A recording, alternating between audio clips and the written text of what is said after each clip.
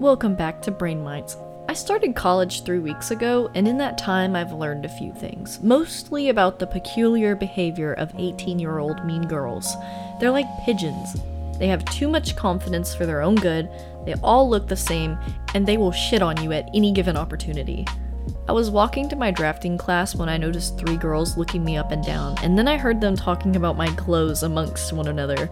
My appearance was completely unremarkable, so I'm unsure why they felt the need to comment. The most uncomfortable part was when I made eye contact with the one actively talking about my appearance, and she just kept on going. Those birds picked me apart like a hot dog bun dropped in Central Park. I'm old now, so it doesn't really bother me anymore. I just hope they don't pick on the wrong kid and find themselves singing Pearl Jam. Hear me spoken class today. I can't do this.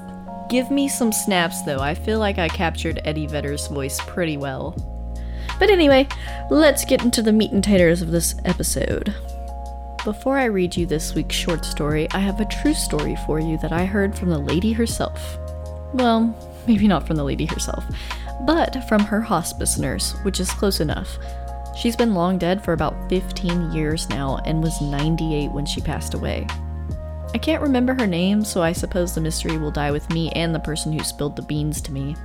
But for all intents and purposes, I'll call her Nancy. When Nancy was in her early 20s, she married a truck driver who spent his off nights drinking and acting a fool. She stayed with him despite his alcoholism and abusive behavior. One day, she caught him cheating, and that was the catalyst that drove her to exact a plan of revenge that would ultimately end his life. On his last morning alive, Nancy cooked him a lavish breakfast and kissed him goodbye. What he didn't know was that she had crushed sleeping pills into his food. Due to lack of regulations and worker exploitation in the 60s and 70s, it wasn't uncommon for truckers to die on the road from exhaustion-related wrecks. Her husband inevitably fell asleep at the wheel and died in the crash. No autopsy was done, and Nancy went on to live her life in peace and eventually found the love of her life, whom she was with until she took her last dying breath. She said she never meant for him to crash and die, only to make him uncomfortable and sleepy at work. But I don't know if I believe her. Do you? I have a lounge on Reddit where we can talk about it if you want to share a similar story or talk about this one. Do join me if you feel so inclined. Hold on to your butts, boyos. It's story time. I've named this one Forget-Me-Not. Jack patted his suit jacket up and down, turned out every damn pocket, and spilled an embarrassing amount of lint onto the marble bank floors. The teller clacked a peppermint around in her mouth with a blasé look as Jack did his silly pocket patting dance. With a hint of desperation in his brow, he asked, "Miss Lottie, can I borrow a pen?" Lottie reached into the teller cup, withdrew a pen with her long, dusty pink nails, and presented it to Jack with a jerking nod. "Oh, thank you, ma'am," he said graciously as he scribbled his John Hancock on the back of a crumpled check. Cash or deposit," Lottie grumbled. "Cash, please." "How's the old man?" Jack asked, disinterested as he handed the check over for her to clear.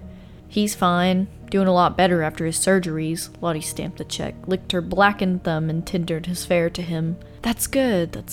Maybe I'll come by and see him since he hasn't been able to drop by coffee with the fellas at Lou's Cafe." "Thank you, Miss Lottie." Jack hastily stuffed the cash in his billfold and fled like an armed robber out of the revolving door. Lottie shoved her cheetah cat eyeglasses back in place. "Bye, Jack. I'm swell too. Nice talking to you." "And you stole my damn pen, you jackass," Lottie ground out. Jack arrived at the electric company in a nick of time. He was late on his payment, so the electric company had to cut his power earlier in the day. His wife was not happy with him for letting it slip through the cracks, and he was sure that if he hadn't made it in time to resolve it before the weekend, he'd return home to a stack of divorce papers. The receptionist counted Jack's cash and presented him with a receipt to sign. He patted his pockets, which produced a pen that wasn't his. He lowered his head back to curse at the ceiling, then he signed his name with Lottie's pen. Jack had known Lottie for a long time. She was an older woman, late 50s, early 60s, very catty. She hated having her pen stolen and her time wasted, and she always smelled like a musty cucumber lightly dusted in Estee Lauder. Jack rapped on Lottie and Bill's door, bit his cheek, fiddled about in his pocket with the stolen pen, and waited patiently. The front door opened moments later. Lottie stood in the doorway behind the screen in her casual clothes and stared at Jack. "Hey Lottie, I accidentally stole your pen, so I came to give it back, and I figured I'd drop by and see how Bill's doing anyway." The smell of pungent, rotting flesh wafted through the screen door. It was an offensive odor, but what would be even more offensive, Jack thought, would be to pull a face. Lottie unlatched the screen door and stepped aside for Jack to come inside. He took his coat off and hung it on the hook next to the door. "Here's your pen. Hope you didn't miss it too much." Jack faked a smile. "Oh Lord." Lottie rolled her eyes and shuffled into the kitchen to put the pen in her scuffed black purse. "Bill's in here having his supper. He's not real responsive these days, but if you want to try to get him to talk, be my guest." Jack entered the kitchen, sat at the head of the table, could barely be considered a man. Bill was bloated to twice his size and was visibly in active decay at the dinner table. A small pool of putrefaction puddled on the linoleum beneath the wooden chair he'd been positioned. She sat beside her dead husband nonchalantly and busied herself with the daily paper's Sudoku puzzle. "When I'm finished, you can read the peanuts if you want." Jack wasn't sure if she was talking to him or her dead husband. "Oh, don't you whine, sweetheart. You're gonna be just fine." Lottie set her Sudoku down and tended to the corpse of a husband. She scooped some mashed potatoes from his plate and brought them to his mouth. "You need your energy, Bill." Lottie couldn't get the spoon in Bill's mouth, so she let it clatter to the floor and used both her hands to pry his jaws apart. Holding the corpse's mouth open with one hand, she crammed potatoes in with the other, licked her fingers, then sat back down to work on her Sudoku puzzle. Jack backed out of the kitchen. "Going so soon?" Lottie looked up at him and pushed her glasses up her nose. "Don't be rude. Bill hasn't had any visitors since his surgery." "Oh, Miss Lottie, I really ought to get home to the family."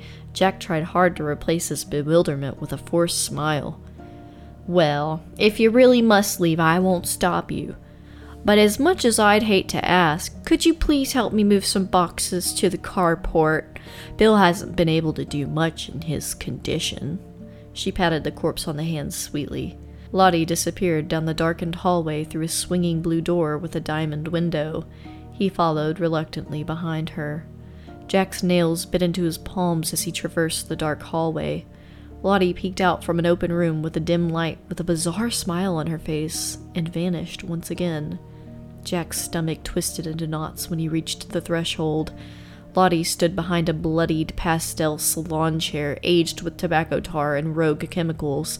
Her nails dug into the side of the cheap pleather as she glared at Jack. "What did you do to Bill? That bonehead kept forgetting to take the goddamn trash out, so I fixed him. And I'm gonna fix you, too, you incompetent nitwit."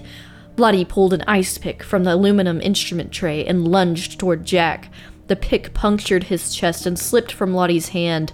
Jack bolted from the room. His ragged cough splattered Lottie's Sudoku with blood. She slammed into the hallway chest of drawers and laughed maniacally. "Forgetful little boy. I'll make sure you never forget again." Jack burst through the screen door and fell off the curb into the street. He could hear Lottie's unhinged laughter echoing from the house. "Jesus Christ, Jack!" Jack looked toward the voice. It was his boss, Mr. Erie. "I almost ran over you. What the hell were you doing in the middle of the... Christ, what the hell happened to you?" Mr. Erie exclaimed as he walked around the hood of the Cutlass. Jack sputtered as he tried to tell Mr. Erie, but his lungs were too full of blood. Lottie peeked her head out of the door, grinning ear to ear at Jack, giggled, and then slammed the door. Mr. Erie put an arm around Jack and pulled him into the Oldsmobile. "God damn it, Jack, you're getting blood all over my seats." Mr. Erie dialed the police station from his bag phone as he drove Jack to Memorial Sherman.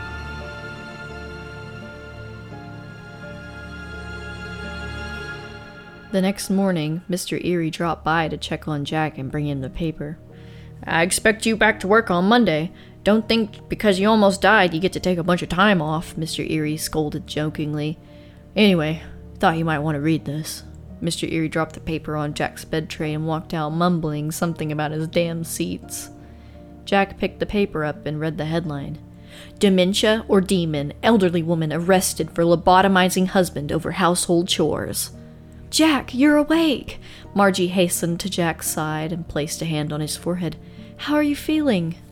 Jack gazed into his wife's concerned eyes, squeezed her hand, and whispered, "For starters, I'm less forgetful now." They laughed and laughed and laughed some more, but Jack knew deep down he'd never forget to pay the electricity on time again.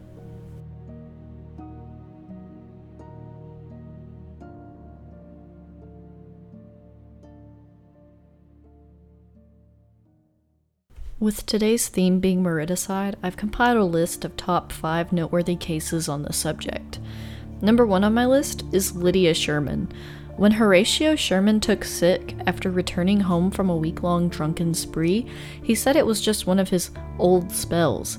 His wife Lydia agreed and dosed him with brandy as usual, but Horatio's doctor, who had treated his alcohol-induced spells before, was suspicious this time. Horatio died 2 days later, and the doctor ordered a post-mortem examination which revealed the cause of death to be arsenic poisoning. When it was further learned that Lydia Sherman's first 2 husbands and 7 of her children had all died of arsenic poisoning as well, she was called the Arch-Murderess of Connecticut. Number 2 on my list is Mary Sheedy. The evening of January 11, 1891, John Sheedy stepped out of the front door of his Lincoln, Nebraska home and was attacked by a man charging from the shadows. Sheedy was struck 3 times on the side of the head with a leather-covered steel cane. A powerful but controversial man, John Sheedy owned an illegal gambling casino and had enemies on both sides of the law. But when it was learned that the assailant may have been paid by Sheedy's wife, who delivered the death blow herself by poisoning his coffee, the unfolding tale of adultery, conspiracy, extortion, and murder threatened to undermine the social decorum and moral order of Lincoln. Number 3 on my list is Frankie Silver. Charlie and Frankie Silver were the ideal young married couple. He was strong and handsome, she was kind and beautiful. They lived an idyllic life, with their baby daughter in a little cabin in the woods of Burke County, North Carolina. But things changed quickly when Frankie learned that Charlie had been seeing other women. Allegedly, one night in December 1831, she methodically and brutally murdered Charlie in his sleep. The reality is even darker. Frankie had endured physical abuse from Charlie throughout their marriage until on that December night she fought back to save her own life. Frankie Silver's subsequent execution was a tragic miscarriage of justice. Number 4 on my list is Emma Cunningham. The townhouse at 31 Bond Street was, to all appearance, a model of staid middle-class Manhattan decorum. In 1857, it was a boarding house run by Mrs. Emma Cunningham with the dental office of Dr. Harvey Burdell on the 2nd floor. But after Dr. Burdell was found in his office strangled and stabbed 15 times, 31 Bond Street was shown for what it was, a hotbed of greed, lust, intrigue, and depravity. If you're interested in hearing a more in-depth review of each of these historical murders, let me know on Reddit. I might do a mini-series on TikTok about each of them. I don't know yet. Now, for the woman of the hour, this might be the most gruesome mariticide I've read about. So, my creep for the day is Catherine Mary Knight, the first Australian woman to be sentenced to life imprisonment without parole. I've watched my fair share of true crime, but I had never heard of Catherine before. Maybe it's because I live in the United States and we have plenty of murderers here to talk about without investigating other countries' fucked up murder registries. As with all murderers and serial killers, Catherine had a tragic upbringing. She was born an illegitimate child, a product of an affair between her mother, Barbara Ruffin, and her father, Ken Knight, in the small conservative town of Tenterfield, Australia in 1955. Her father was a violent alcoholic who sexually abused her mother multiple times a day. Catherine claimed she was also sexually assaulted by several family members until the age of 11. Knight became the school bully in her tween years, oftentimes targeting the younger children. She quit school at 15 and at the age of 16 landed what she considered her dream job at a slaughterhouse as a field dresser. Just in case you don't know what a field dresser is, it's the person who disembowels animals at meat processing centers. While working in the slaughterhouse, Knight met her first husband, David Kellett. David was just like her father, a violent alcoholic. In 1974, Catherine convinced David to marry her. On their wedding night, David fell asleep after 3 rounds of drunken sex. This pissed Knight off, so she started choking the son of a bitch. Luckily, he managed to fight her off before she strangled him to death. Kellett fucked around on Knight, which she found out about. As a way to retaliate, she left their 2-month-old baby on the train tracks and threatened a bunch of townsfolk with an axe, Lizzie Borden style. Witnesses recalled seeing her mishandling her other children as well. The nurses in the institution that she was boarded in reported that she claimed to want to kill Kellett's mechanic for fixing his car, because he could leave her if he had a mode of transportation. I am rolling my eyes so hard right now. They actually released her, and Kellett took her crazy ass back. It gets worse. Way worse. Hold on to your butts again. This one is gonna sting. In 1986, Catherine started dating a minor, David Saunders. This relationship went south as quickly as the last one. Catherine slit the throat of David's 2-month-old puppy in front of him just to show him her gall. Pause. I would have killed that bitch right then and there. I mean, who would fucking allow that? Anyway, I gotta move on. Of course, he hadn't had enough of crazy Catherine yet. He decided to procreate with her. Great idea, man. What do you do if someone kills your dog? Well, procreate with them, of course. No? Oh. Well, that's what dear old David did, fucking dummy. Shortly after the birth of their daughter, he left because she tried to murk him with a pair of scissors. Catherine went on to have another baby with a dude named John Chillingworth. Man, I'm really not getting the appeal. She looks like a red-headed Meat Canyon illustration of Chucky. Body built like a goddamn extraterrestrial cockroach from Men in Black. And she murders puppies and is the embodiment of every fucking red flag known to man. John Chillingworth ended up leaving Catherine because she cheated on him with John Charles Thomas Price. The new John and Miss Misery started a relationship after the old John dumped her wretched ass and everything was going smoothly. Allegedly. They moved in together in 1995, and when she insisted they get married, he declined. This pissed her off again, which caused her to become a terrorist. Again. She got Price fired from his job, so he kicked her ass out, but a few months later he took her back. I want to pull my fucking hair out. According to friends and neighbors, Knight's violence escalated. In February 2000, Catherine tried to stab Thomas Price in the chest. He took out a restraining order against her at an attempt to keep himself and his family safe. And so here's where it gets convoluted to me, because there's a gap in the story. Somehow they end up back together, but I didn't find anything reading on how that happened, because it went from him having a restraining order to her killing him. So, sorry, spoiler alert. Let's just move on. So, Catherine Knight knows what's up when it comes to girl dinner, because on February 19th, 2000, John Charles Thomas Price came home from work and completed his usual routine before going to bed at 11 p.m. Knight came home shortly after. She made dinner, woke Price up to fool around, and then Price went back to bed. After he'd gone to sleep, Catherine took a butcher knife from next to her bed and stabbed Price 37 times. He woke up during the assault but wasn't able to fight her off. Knight dragged his dead body downstairs and hung him from a meat hook in the living room. She proceeded to decapitate him and cut his body into bite-sized pieces to cook in a dish with pumpkin, beets, zucchini, cabbage, squash, and gravy. Yum! She then made a dish for herself, but discarded half of it. The crime scene suggested she couldn't stomach her meal of man meat. She then popped a bunch of pills and passed out next to the mutilated corpse. Price warned his coworkers that if he no-called, no-showed, that they should call the police, because he was afraid that Knight might kill him someday. When he didn't show at work the next day, they did as he warned and called the police. The police arrived to find the gruesome crime scene and an incapacitated Catherine. When she awoke, she claimed to have no memory of the calamity. The police found Price's head boiling in a pot of vegetables on the stove, and on the table, they discovered 2 plates of man stew labeled with the names of his children. It was her intention to feed the girls their own father's flesh. And thus, Catherine Knight became the first woman in Australian history to receive a life sentence without parole. She has made many attempts to appeal her sentence, but is denied almost immediately every time, rightfully so. After reading about this vile woman, it's a wonder how she wasn't imprisoned sooner. It probably has something to do with men not wanting to report domestic violence out of embarrassment or a fear of not being believed, which could result in retaliation from their partner. I mean, what do you think could have prevented the senseless killing of John Price? Did the police just not do anything because she was a woman? You guys gotta get on Reddit and let me know, because that shit is crazy.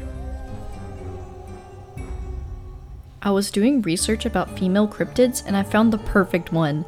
We've all heard about the Lady in White, but have you heard about the Lady in Red?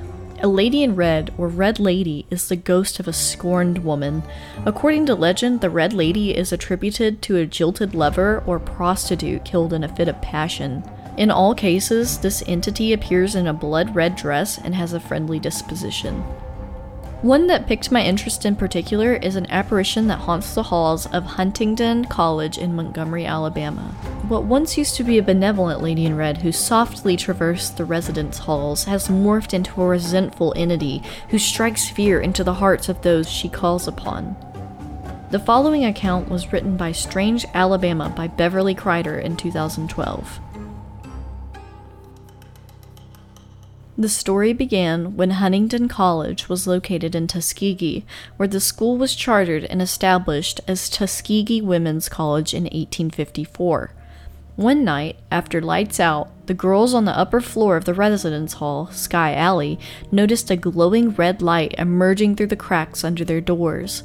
The curious dorm residents peeked from their doorways to witness an ethereal lady in an exquisite red gown, carrying a red parasol, gliding up and down the corridor. The apparition radiated a red light and seemed oblivious to the onlookers. She maintained a forward stare and continued her patrol of the hallway until daybreak. The terrified students were never again quite at ease as night fell each evening, never sure if the ghost would return.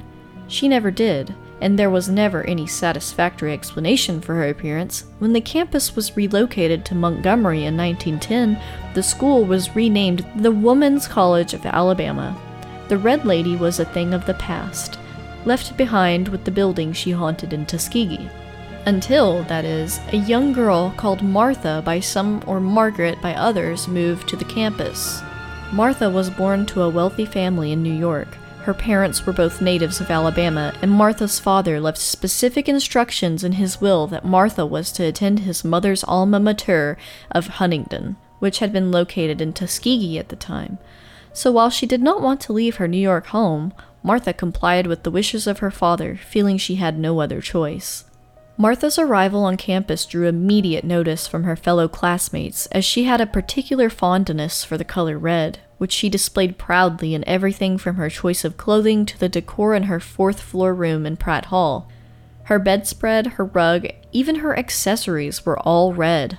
Always an outsider on campus, Martha did not make friends easily. Some might even say she actively discouraged her classmates whenever they attempted to befriend her. She was, after all, a New Yorker at heart, and she was not ready to call Alabama home. She also was a shy girl, and some, having heard she was wealthy, could have easily mistaken her shyness for disdain. So, whatever the reason, she was a very unhappy girl with no friends on campus. Her sullen, cool demeanor made it hard for her to keep roommates. Her gloom seemed to permeate the room, dissuading anyone with an inclination to stay. As the weeks passed and no roommate for Martha could be found, the president of Pratt Hall agreed to give it a try. After a concerted effort to befriend the lonely girl, she too was overwhelmed by the morose atmosphere and decided to leave before she too became despondent. Martha entered the room just as the president was preparing to leave. Overcome by the rejection of the only friend she believed she had on campus, Martha bitterly warned her that she would regret her decision to move out. Soon, no one on Pratt Hall could stand to be in the same room with Martha. Her presence seemed to cast a chill upon the room, and anyone there would soon find an excuse to leave. Feeling alienated, Martha retreated to her room, cloaking herself in her red bedspread as if to shut out the rest of the world. The intense isolation seemed to drive Martha from the melancholy to the bizarre. She began roaming the dormitory hall after lights out, randomly opening doors of her hallmates, casting blank stares into their rooms, and patrolling the halls as if in a trance. One evening, after Martha had failed to attend any of her classes and had not been seen at any meals, her former roommate and dorm president decided to go check on her. As she neared the girl's room at the end of the corridor, she noticed a strange red glow emanating from Martha's transom. Upon opening the door, she found Martha dressed in a red robe and cloaked in her red bedspread, lying on the floor in a pool of blood. Martha had slashed her wrists. To this day, it is said that Martha remains on the 4th floor of Pratt Hall. Generations of Huntingdon students have claimed to have witnessed the ghostly Red Lady making her way up and down the hall. Students claim that on the anniversary of Martha's death, the spooky activities seem to increase.